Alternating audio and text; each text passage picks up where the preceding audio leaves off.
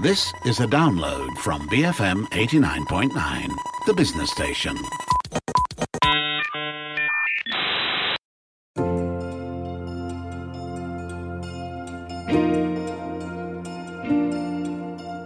Last month, Nobel Peace Prize laureate and women's rights activist Malala Yousafzai's marriage sparked debate. While many were happy for Malala, many others argued that her decision to get married is antithesis to feminism and goes against what she stands for. The question is marriage anti-feminist? I'm Dr. Johan and this is Today I Learned. On the show with me today is Sharon Bong. She's an Associate Professor of Gender Studies at Monash University, Malaysia. Welcome to the show, Sharon. Good to have you on again. Let's start by giving people some background, Sharon. Why were or are people angry that Malala is married now? What sparked the frustration and the passionate debates that we have seen taken place online? Thank you so much, Dashran. Perhaps because she has, in the near past, associated, marriage as something that is antithetical to girls' education, for instance, early marriage. And if she self-identifies as a feminist, then perhaps she thought that, and others as well, have the perception that feminists are somewhat unilaterally and naturally against marriage, which is not necessarily the case, I think. And perhaps they feel let down because there are certain expectations that people have of iconic figures such as Malala. Now, is changing opinions, like as a feminist, she changed her opinions. Is that considered wrong or weak? Or, some have suggested that she's very hypocritical for getting married. Where do you stand on this issue? I think it's so unfortunate that people have labeled her as hypocritical because she's done so much. She survived a direct headshot, a gunshot wound to the head, and she's done so much in terms of advocating for girls' education, not just in the home country, but globally. And certainly, I don't agree with, detractors like that, because I feel that anyone, whether or not you identify as a feminist, surely you have a right to change your mind. And one of the main values or principles that feminists adhere to would be self-determination. And so with self-determination, what is paramount is choice, and only the more privileged among us actually have choices. And why should she be crucified, as it were, if she were to embrace life's choices, which includes the right to change her mind? Now, before we get to what marriage actually is or can be, let's talk about why is marriage sometimes seen as anti-feminist. What do you think, Sharon?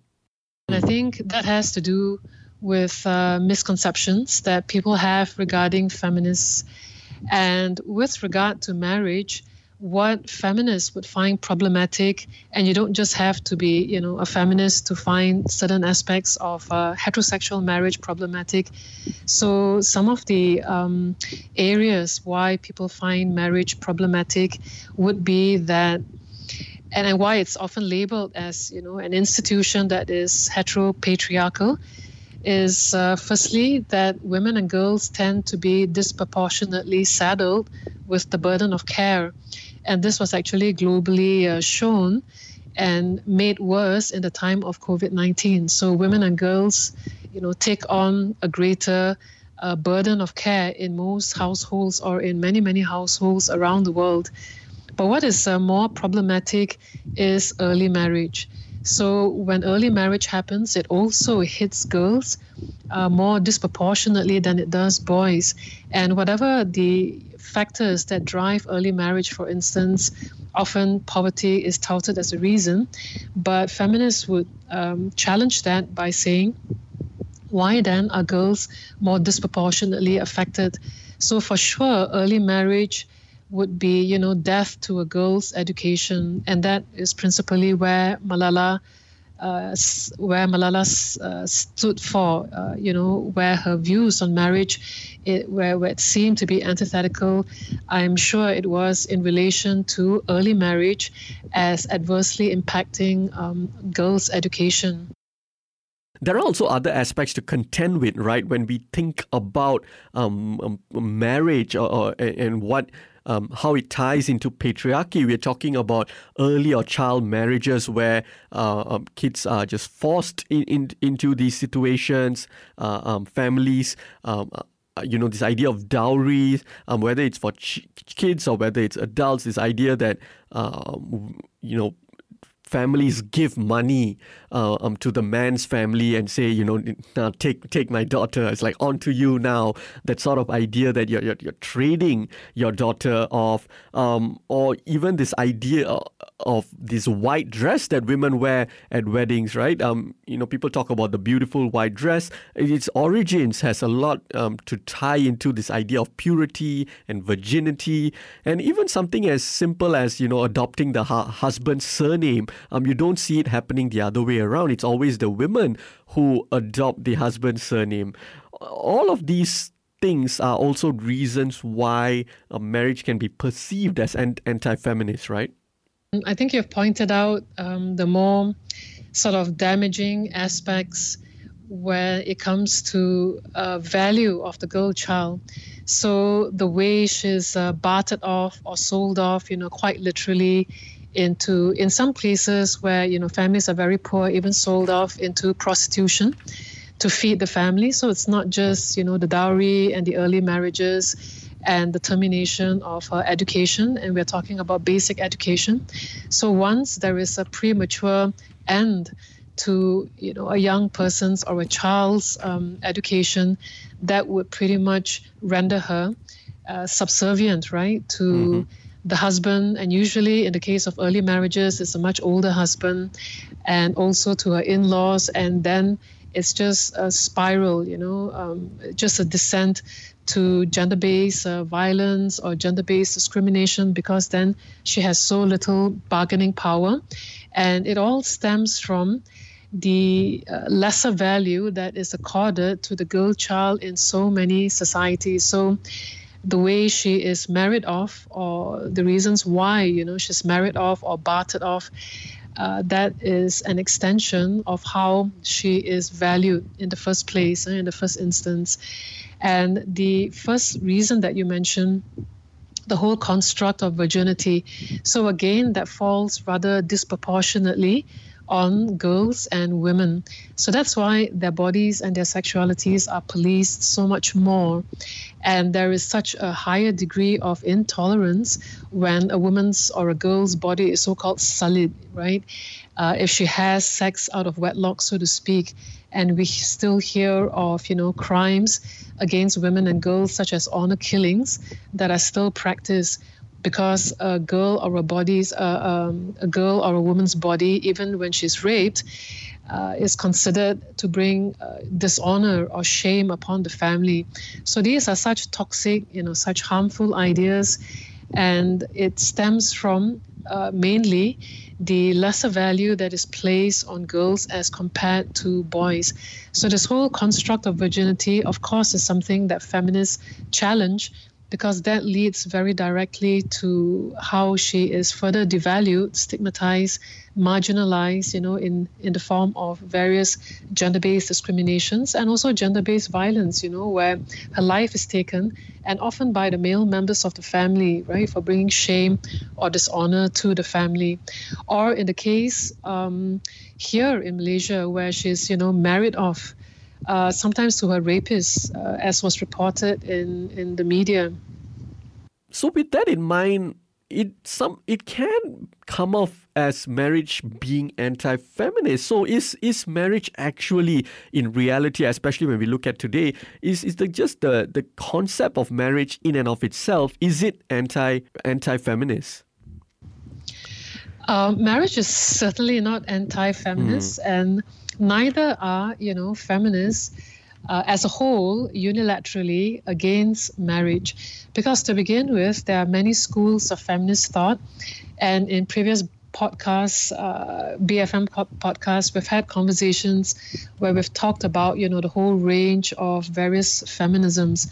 And of course, when feminisms take root in an individual's heart, and mind, and depending on where that individual is, right? Because we're all embedded in different social, cultural, political contexts. So it also, changes the tone, it inflects the way we live out and we practice our own feminisms.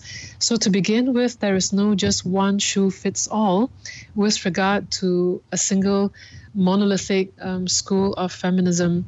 And so if we move from that premise, then it also, I think, logically follows that not all feminists would how shall we say it, would lash out against marriage, So marriage is not anti-feminist necessarily, and neither are feminists as a whole anti-marriage, because there are many healthy marriages.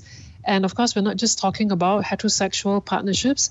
It's also, unions or partnerships that are formed in so many diverse ways, which we have also talked about, that are not necessarily, within the framework of something that is heterosexual nor patriarchal. So there are many people who have come together, in partnership or in union, and have formed very healthy, very affirming, very supportive marriages or unions, partnerships. Yeah. Now, you've discussed, what exactly feminism is, like you mentioned, on a different podcast on this very show and other shows as well. But perhaps just to give us a refresher, right? Because people always have these big debates about, is this feminist, is this anti-feminist and stuff, which, debates are always important. But at its core, right, what exactly is feminism?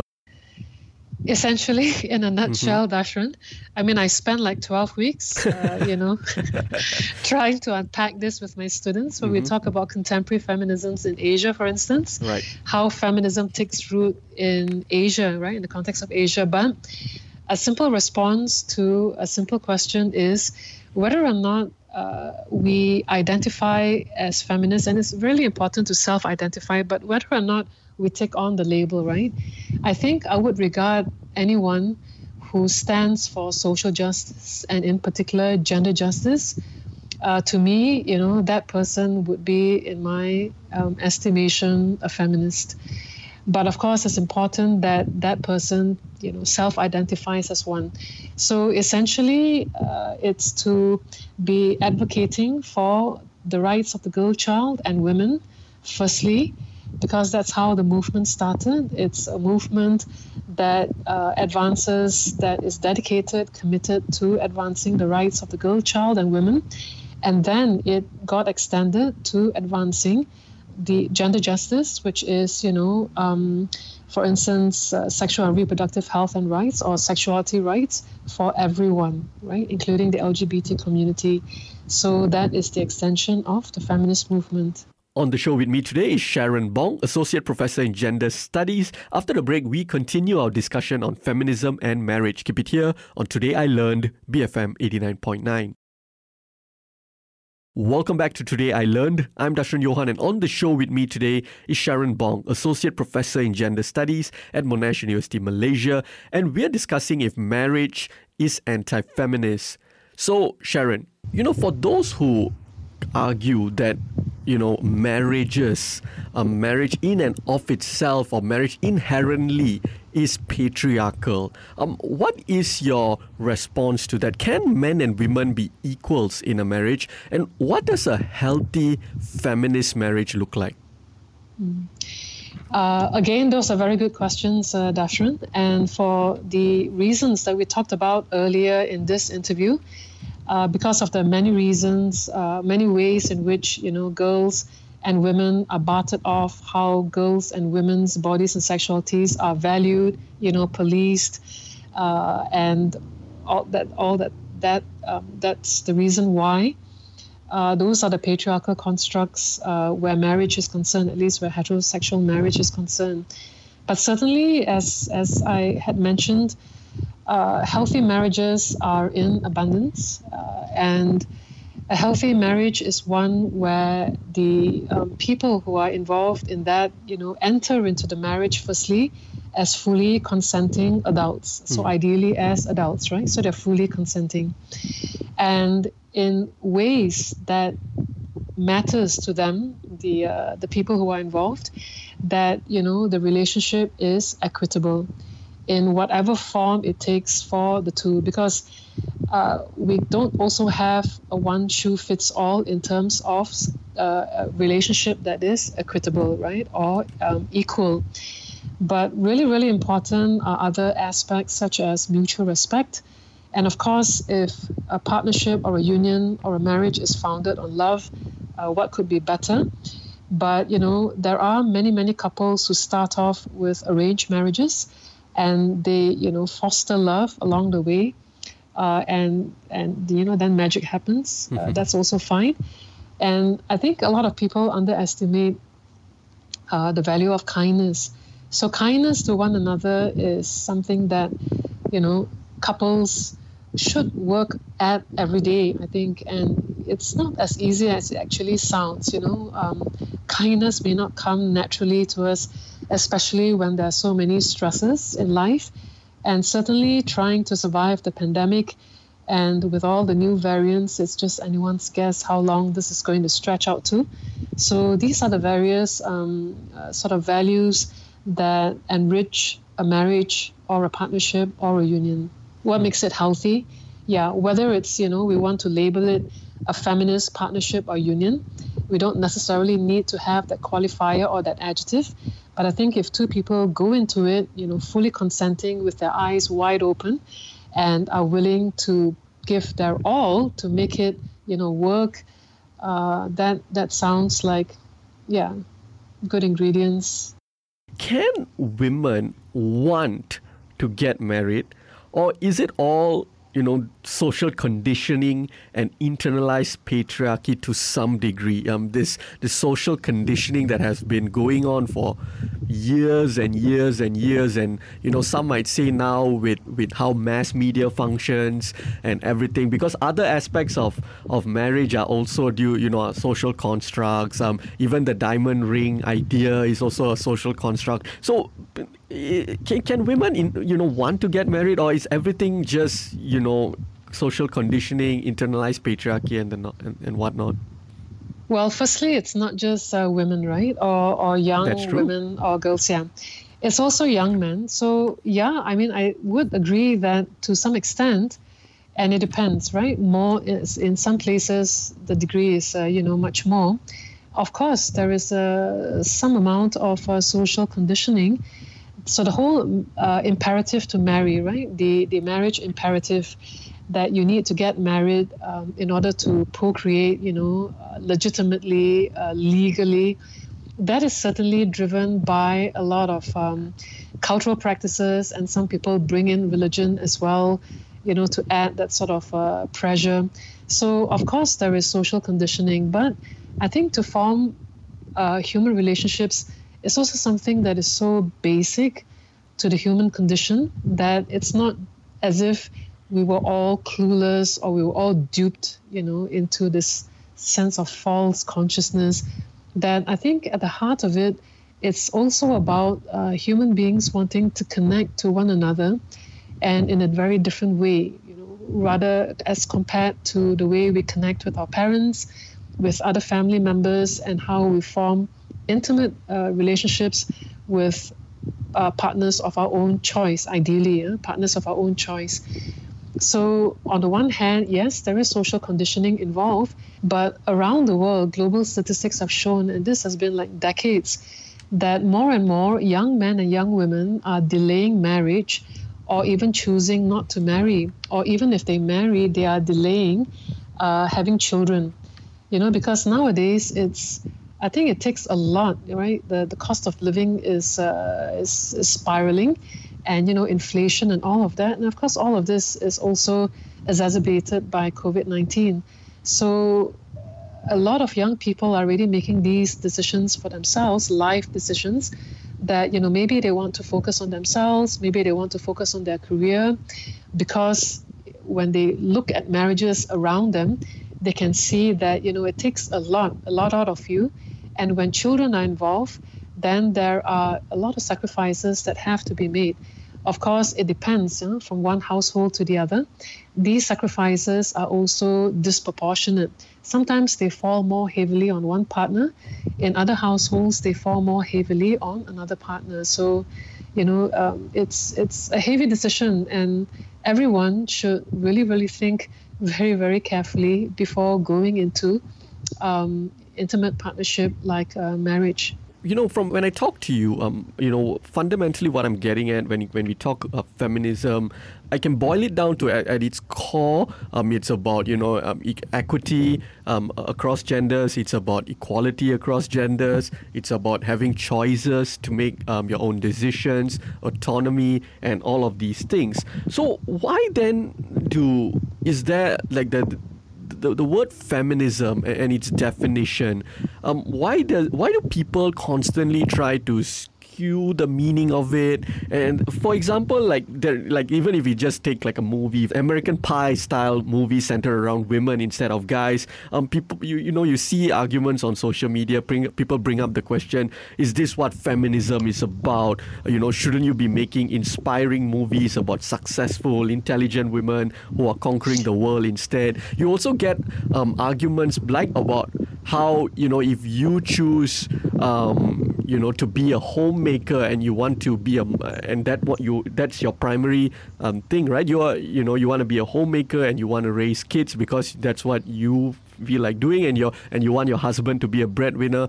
People say that's also anti-feminist, and it seems like that's not what I'm getting from you, Sharon, when I discuss with you. Or so why is there this constant skewing of the meaning of feminism?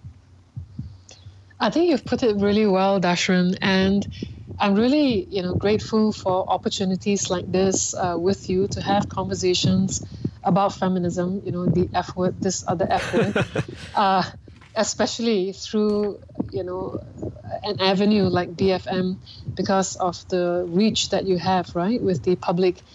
Namely because conversations like this, you don't really hear it in the, mama every day or in public discourses. And even when we do, often, as you say, and you've observed, it's usually skewed. And a large part of that reason is because there are, there's a lot of misunderstanding, there's a lot of misconceptions that people have about feminism. And the reason why there is so much of misconception is because, the whole myth of feminism is because, this is not a subject, not a compulsory or a core subject, for instance, that is taught in schools. It should be, right? It should be in tandem with sexuality education, a comprehensive sexuality education, because there are many resonances between both, but it's not. So people get it piecemeal.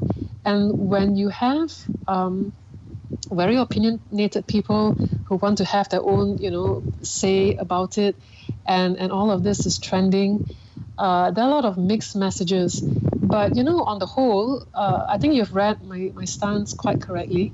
On the whole, I think, to have public discourse or to have public debate about this particular F word, feminism, I think it's really healthy. I think it's healthy when there are different positions, there are different standpoints.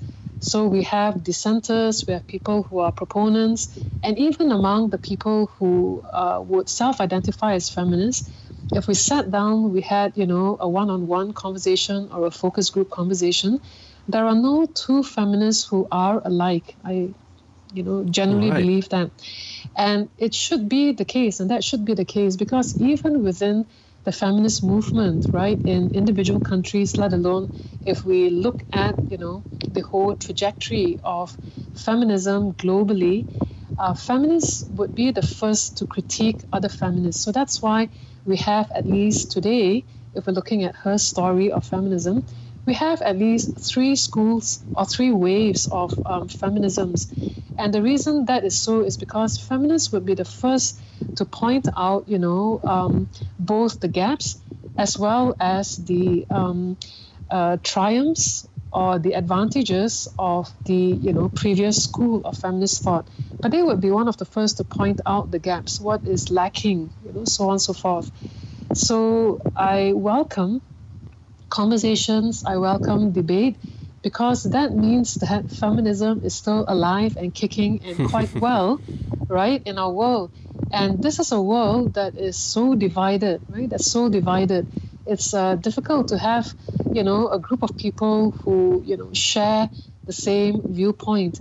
But let it thrive, let 1,000 flowers bloom with regard to the various viewpoints that people have in feminism. Because when I see and observe and listen to resistances like this, or reactions, should we put it, right, responses, then it means one thing to me, and that is that people are trying to, number one, wrap their heads around this.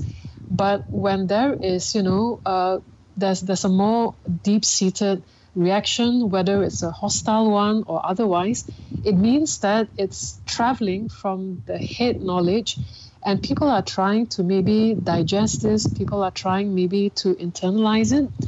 And so that's very often where the resistances then start to emerge, because people then realize that, hey, if I take on some of these, feminist values, it means that I kind of have to question the way I was raised, the social conditioning, which means that I need to question cultural practices, cultural values, maybe, the way holy texts were interpreted for me, that somewhat run counter to some of these, values from feminism. So when people start to realize that, when they're taking feminisms home and when they are internalizing it in their hearts, then you will find, these hostilities and these adverse reactions. And that's basically how, I ascertain receptivity, right? So people will only react strongly when they are actually listening to the message of feminism. It's better to have reactions like that than to have, no reaction, because no reaction means people have switched off. Right, definitely. Now, circling back to this particular conversation, right, about Malala getting married and the debate that has sparked, can you be a feminist and still hold on to some traditional or conventional values? Yeah, very much so. Much of the research that I've done looks at this exact intersection, Dashran, and that is rights and religion. So whether it's women's rights and religions, and by religions, I mean some of the world religions that we have in Malaysia, from Islam to Christianity to Buddhism to Hinduism, and also sexuality rights and religion. So I am, very invested in this particular intersection, because I don't believe that value systems, they inhabit our world in a bubble, because value systems in any one of us, at any one point, we are dealing with more than one value system. There are cultural practices, there are, religious practices or religious beliefs. And then there are what some people infer or brand as a Western idea, right? So we hear this often enough in terms of rhetoric that's practiced in Malaysia and elsewhere, that these run counter or they are antithetical to so-called Asian values, right? The whole human rights discourse, whether it's women's rights or whether it's sexuality, and worse if it's sexuality rights, by these other sort of detractors' standpoints. But for most of us, if we are willing to negotiate our value system, our core value system with other value systems, then it is only natural that we are constantly negotiating and trying to find meaning and how we can live that out. Because it is true when people say, action speaks louder than words, because rhetoric is very, very easy. But when you try to put your value systems, right, the hybrid value systems into practice, we may find that, one aspect of this value system may not sit so easily with that aspect of, my older value system. And so what do I do? So I think fundamentally, each one of us is, constantly, for me, certainly it's a daily practice, right? Daily engagement of negotiating for myself, not for others, but negotiating for myself, what it means. What does it mean to be feminist and Catholic, for instance, which I am? As we wrap it up, just some final thoughts from you, Sharon, or a final message about the big question that we're talking about. Is marriage anti-feminist? No. Fundamentally, it boils down to, it's about giving women the choice to make these decisions for themselves. On that note, thank you so much for speaking with me today. Yes.